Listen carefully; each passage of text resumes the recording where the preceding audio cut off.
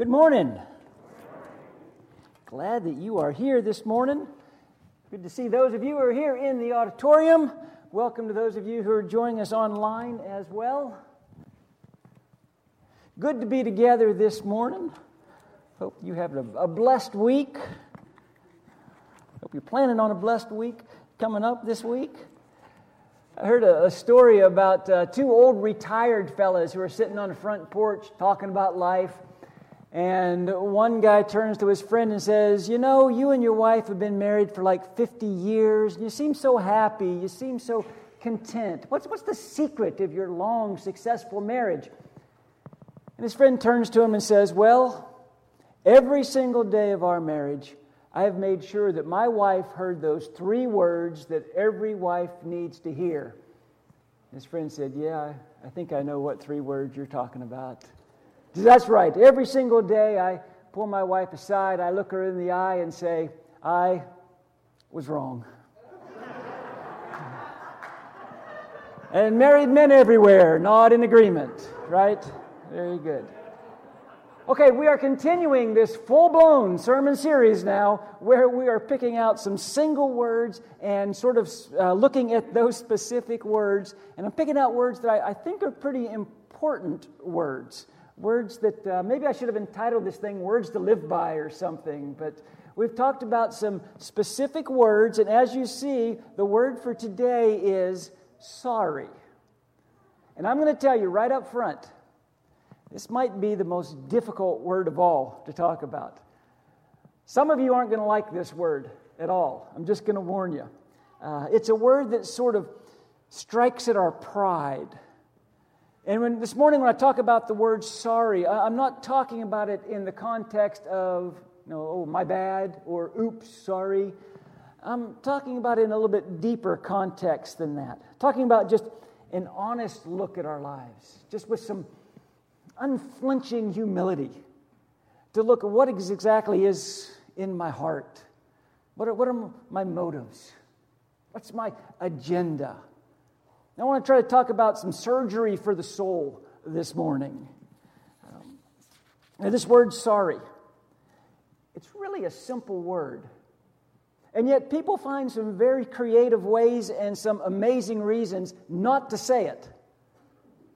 Some people have gone years without saying the word sorry. Other people say it, but there's really not too much behind it. They don't mean too much when they say sorry. Certainly not using it in a way that might lead them somewhere else. But this word, sorry, it's a really important word to God. Acknowledging and admitting those three simple words. I was wrong. Really important when we think about life in the kingdom. And not because it's humiliating or embarrassing or meant to be belittling. Not at all. In fact, just the opposite. It's actually a pathway to transformation. It actually opens up a door to freedom. There's this kind of strange and a little bit scary story in the New Testament that sort of highlights just how important this word sorry is and how high the stakes are for people who aren't sorry. It begins at the very beginning of the church movement. This thing is brand new. Just beginning to get some traction. It's in the city of Jerusalem. And there is a husband and wife there in Jerusalem named Ananias and Sapphira who are a part of this brand new movement. And we're not exactly sure what attracted Ananias and Sapphira to the kingdom, to the church. But for whatever reason, they found Jesus very appealing. And they become part of this movement. And one of the defining and sort of unique aspects of this new community of believers is their generosity. George mentioned this in his class this morning. But Acts 2, at the very beginning of this thing, all the believers were together and had everything in common. Selling their possessions and goods, they gave to anyone as he had need. I talked about the fact last week that the people that Jesus was attracting, they weren't the rich and the famous. For the most part, they were the poor and they were the downtrodden. And yet, there were some people in this new community who had some resources. In fact, there was this one guy named Joseph. He took a piece of land and he sold it, and he brought the money from that sale to the feet of the apostles. And people were so impressed with Joseph, they gave him a nickname. They started calling him Barnabas, which means son of encouragement. This married couple, they have some resources as well. And so here's what happens next. Most of you are going to know this story. It's in Acts chapter 5. Now, a man named Ananias, together with his wife Sapphira, also took a piece of property. With his wife's full knowledge, he kept back part of the money for himself, but brought the rest of it and put it at the apostles' feet. Okay, let's play this out a little bit. Here's a couple. They have some resources, and they see other people who have things, selling things and bringing the money, giving things away. And maybe this married couple feels a little bit of pressure to do the same thing because everybody knows they have some things. Or maybe they look at what's going on and they're a little bit jealous. They see other people being congratulated and people being impressed with other people. Maybe they think, well, we kind of want that attention too. But this couple is in a bit of a dilemma. They want to be generous, but they also really like having some extra money. And they want to be loved, but they're a little bit selfish. And they want to be celebrated, but they don't really want to sacrifice. They want to look like they're being generous, but they don't mind being deceitful about it. Now, before we start, shaking our head at that terrible couple, hold up just a minute. Because we all have a little bit of Ananias and Sapphira in us. I mean, we want God, right? Not everybody wants God, but you wouldn't be here today if you didn't want God. You wouldn't be watching online today if you didn't want God. But if we're honest with ourselves, we also want some of the things that we know go against God's desires. We just do. Well, what a wretched man am I, is what Paul said. The very thing I want to do, I don't do. The very things I don't want to do, I do. That's kind of where Ananias and Sapphira are. Ananias has this idea. We can take this piece of land, we can sell it, and we can come and give the money to the apostles, and everybody's going to think, and we won't argue against it, that this is all the money that we got. And people are going to think we're very generous, and we're going to look really good, even though we're going to sort of be going against the very values that we claim to uphold, but it's going to be great. It's going to be a great plan. He tells his wife Sapphira the plan. And this is a very key moment in this whole narrative. Because Sapphira could have told her husband, that's a really bad idea. Now, I know a lot of wives who don't mind telling their husband, that's a really bad idea. But Sapphira doesn't say that to her husband. No, she doesn't say, we don't have to sell this land. And even if we do sell the land, we don't have to give all the money to the apostles. She doesn't do any of that. She goes along with the plan. The apostle Peter finds out about their deception. We're not sure how Peter found out about the deception, but he does. And he confronts Ananias very plainly. And he tells him, the deepest sin here isn't the jealousy or the resentment or even the greed. It goes deeper than that. Here's what Peter tells Ananias. Ananias, why has Satan filled your heart? You lied to the Holy Spirit and you kept some of the money for yourself. The property was yours to sell or not sell as you wished. And after selling it, the money was yours to give away. How could you do a thing like this? You weren't lying to us, but to God. Peter tells this guy, nobody was holding a gun to your head here. You didn't have to sell that property. And once you sold it, the money was all yours. You could have done whatever you wanted to do with the money. The real sin here is the deceit. It's hiding your true motives. You're trying to be something that you really aren't. There is something about spiritual hiddenness that is incredibly toxic to the community of God.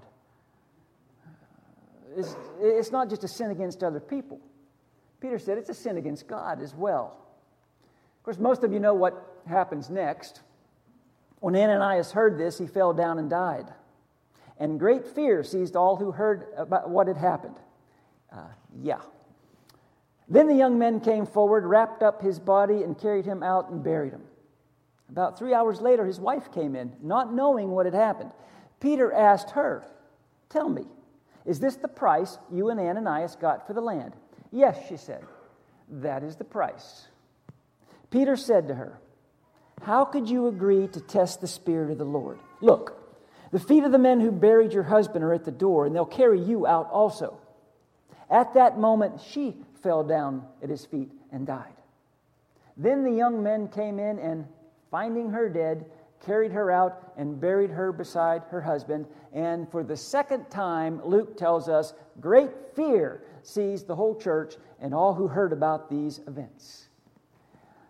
Absolutely, great fear seizing everyone. I got a question for you. Why is this story in the Bible? What is this story doing in the Bible? I mean, remember the time frame here. This is early on. This is the very beginning of the church. The church is just starting to gain some traction. This community of believers, man, everything's going so well. They've got all things in common. They're sharing all things.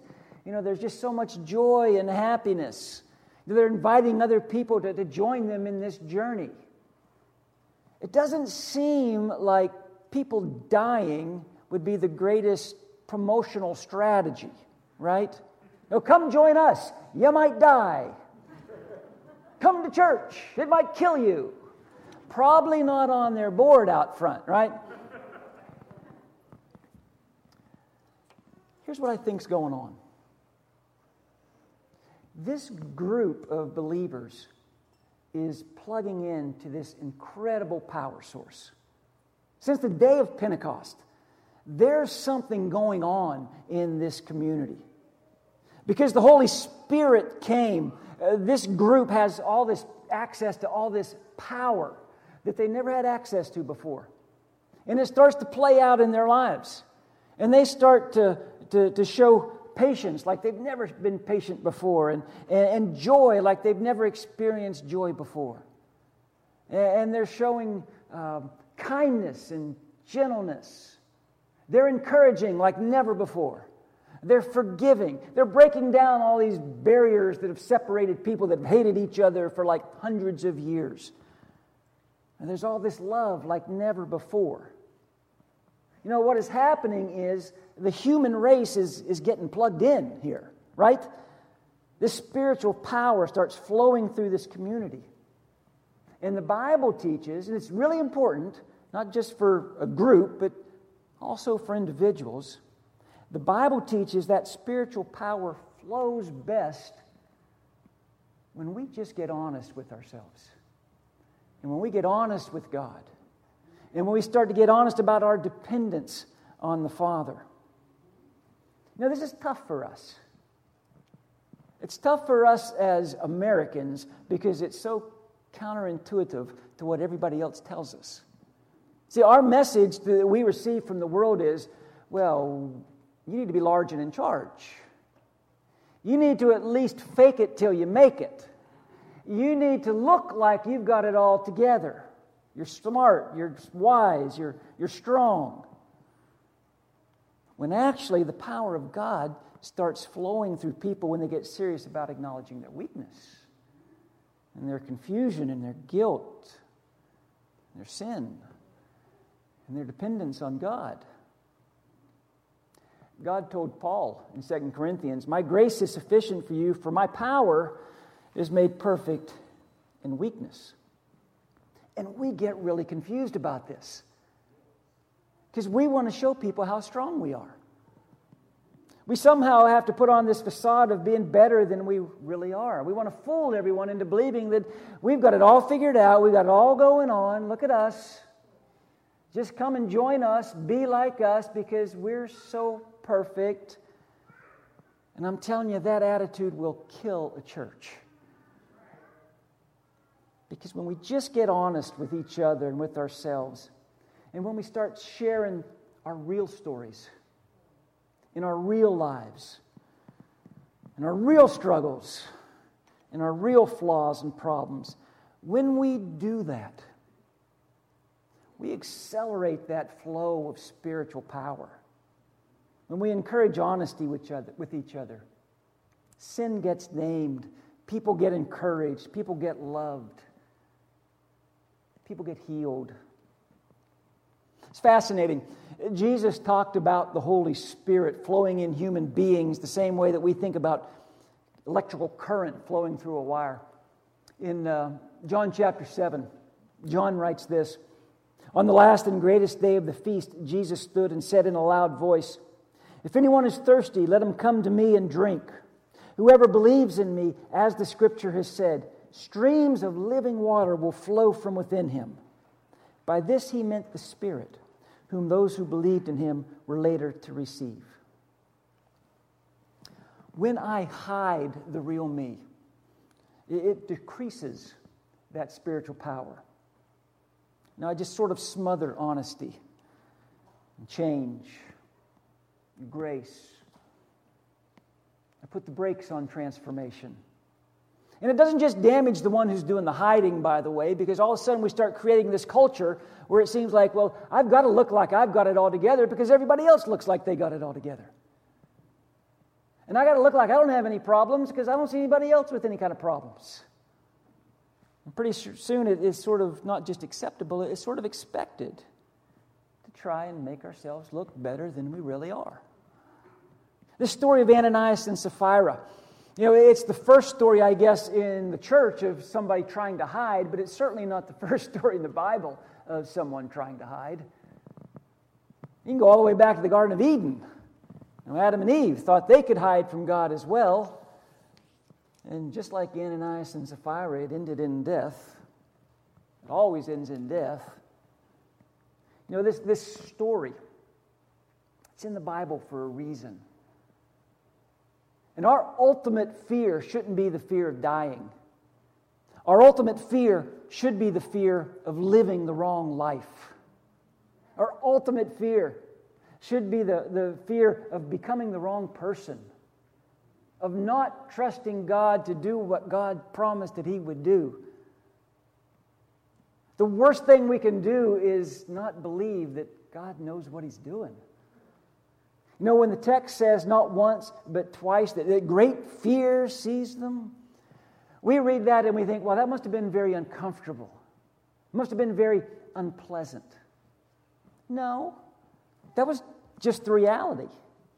It's the ironic fact that the people who know grace and mercy best understand this more perfectly. There's an old song that we do still sing, by the way. Amazing grace, how sweet the sound that saved a wretch like me. One of those verses is, "'Twas grace that taught my heart to fear." If I am listening to God's Word, grace is going to teach me that life apart from God, I'm living on the doorstep of hell. That should scare me to death. And that should cause me to cry out, "God, help me. God, help me. I am sorry." Should cause me to realize my need for a community of intense spiritual power. The kind of power that only comes with true honesty and deep confession, thorough cleansing. That's the church that Jesus came to establish. Listen, real quick, I want to kind of walk us through 3 strategies to help us sort of learn to live with this word, sorry. And like always, I'm going to tell you up front, these strategies, there's nothing deep, there's nothing mysterious about them, but they are important. And I warn you up front, they're tough. They're a little bit difficult. And the first is this: I get brutally honest with what's truly in my heart. I've just got to get brutally honest with myself about what's really in my heart. because it is so easy for me to hide behind my own delusions. Now, it's easy for me to get brutally honest what I think's in your heart, too, by the way, right? We're good at that. Let me be brutally honest with you for a minute. Well, be brutally honest with yourself for a minute about what's really in your heart. David wrote this in Psalm 139. Search me, O God, and know my heart. Test me and know my thoughts. Point out anything in me that offends you, and lead me along the path of everlasting life. Of course, I do this with God. I do this alone with God. I take just a sincere moral inventory. And I ask God to help me with that. God, where is my heart? Where is it really when it comes to things like anger and pride and lust and greed and laziness? Would you just shine a spotlight on that? Because it's just me and God. There's no use trying to hide from God. He knows. I might as well be honest with myself as well. Ask God to help me see where those things are in my thoughts and my behavior. I tell God that I'm sorry. And I get plugged back into that power source. I was thinking about this. If someone were to ask me the question, what does the world need most? My answer would be Jesus. Absolutely. What the world needs most is Jesus. But I'm a preacher, right? You would probably say the same thing, but, you're Christians. What about all those people who aren't Christians? What would they say the world needs most? And even if we could poll everyone, I got a feeling that most people would not say, well, we need better homes, or we need a better economy, or we need better laws, better medicine, better government. I think most people would agree what we need is better people. That's what the world needs, is better people. I'll agree with that as well. Here's some good news. You can make a great contribution to this. You can help the world have better people. Where should you start? Where should be like project number 1? Who do I have the best chance of, the best shot of making a better person? Well, I guess it would be my friend, or my roommate, or my girlfriend, my boyfriend, my spouse, my child. No. The best shot you have at making someone a better person is you, right? I'm the best chance I have at making me a better person. The world needs better people. I need to start with me. I'm responsible for my life. I'm responsible for dealing with the sin in my soul, because it's my life, it's my soul. That's me, nobody else. Strategy number 2. I confess my flaws to myself and to God. Okay, once I'm kind of honest with myself, I take this moral inventory. And I say, you know what? That's not right. That's not where God's calling me to be. And that's not how God is calling me to live. And I confess that to the Father. John wrote in 1 John chapter 1, if we say we have no sin, we're only fooling ourselves and refusing to accept the truth. But if we confess our sins to Him, He's faithful and just to forgive us and to cleanse us from every wrong. Do you notice the connection between confession and forgiveness? And the connection between confession and cleansing and healing? I'll go back to my same argument. Everyone would agree, I want fewer problems in my life. We would all agree on that, right? Raise your hand if you agree, I want fewer problems in my life. Yeah, those of you not raising your hand, you got a problem, okay? But I think we all would agree, I want fewer problems in my life. Again, what or who would you say is the number one problem creator in your life? It's you, right? I am by far the largest problem creator in my life. The vast majority of my problems I can trace back to me. They're my fault. I've come to the conclusion that I am a reasonably intelligent person who does moderately stupid things on a semi-regular basis. And maybe you are as well. The good news is, I can seek transformation of the number one source of my problems with God's help. If I'm honest with God, if I'm honest with myself, if I just quit trying to hide, I can address in a positive way the number one source of most of my problems. Again, I'm going to go back to David because he understood this problem and he learned this lesson, although he learned it the hard way. Psalm 32. When I refused to confess my sin, I was weak and miserable, and I groaned all day long. Do you ever find yourself weak? Just having a day where, man, I'm miserable. A day where you groan all day long. Did you ever think maybe it had something to do with your failure to confess to God? That's what David says. Finally, I confessed all my sins to you. Stop trying to hide them. I said to myself, I will confess my rebellion to the Lord, and you forgave me. All my guilt is gone. Listen, I am convinced when people hide, people die. And when people get real, people get healed. It's what David learned. I'm convinced that God is just that good. So I confess to God and I confess to myself my sinfulness, my brokenness, my total dependence on the Father. And then the third strategy in living with this word sorry is I do whatever I can to make right what I've made wrong.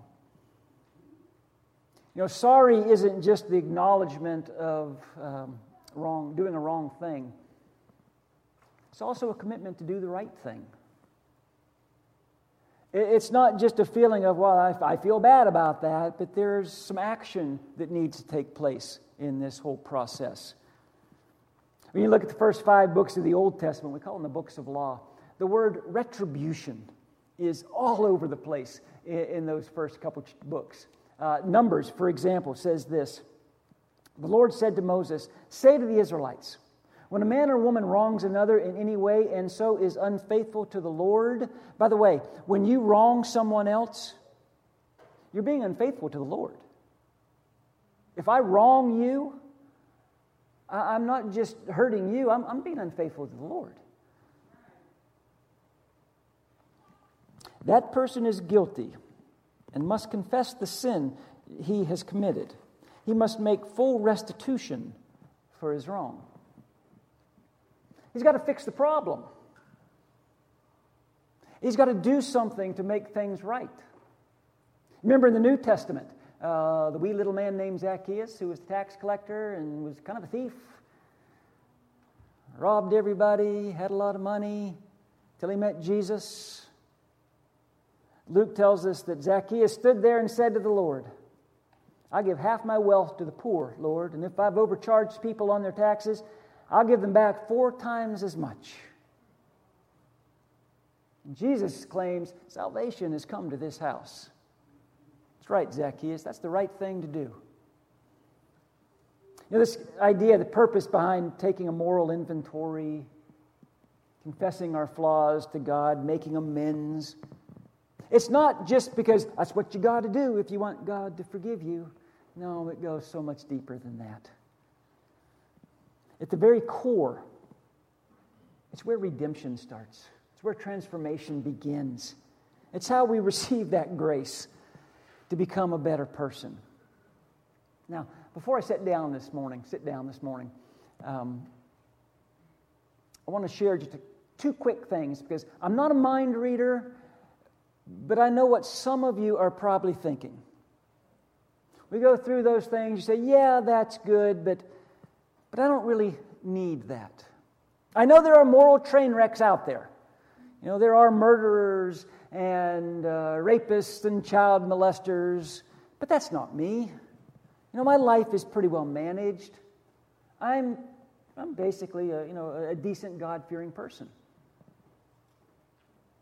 Listen, read your Bible. You know who Jesus had the biggest problem with?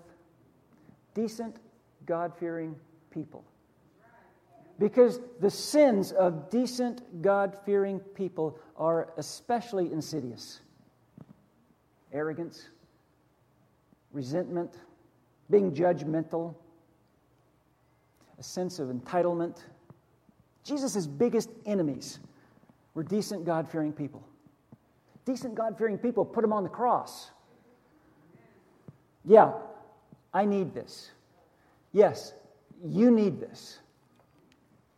Or maybe you're thinking, okay, you're right, I need this, but I don't want to do this. You know what I would say to that? Of course you don't want to do this. Nobody wants to do this. Since when does I don't want to have any play in the thing? No. When did God ever say, thou shalt do or not do what thou don't want us to do? He never said that. If you're serious about being a disciple of Christ, I don't want to, died a long time ago. That's not part of the equation anymore. And if you're still allowing, I don't want to trump what Jesus calls you to do and who Jesus calls you to be, then, like John said, you're fooling yourself. You're not a follower of Jesus.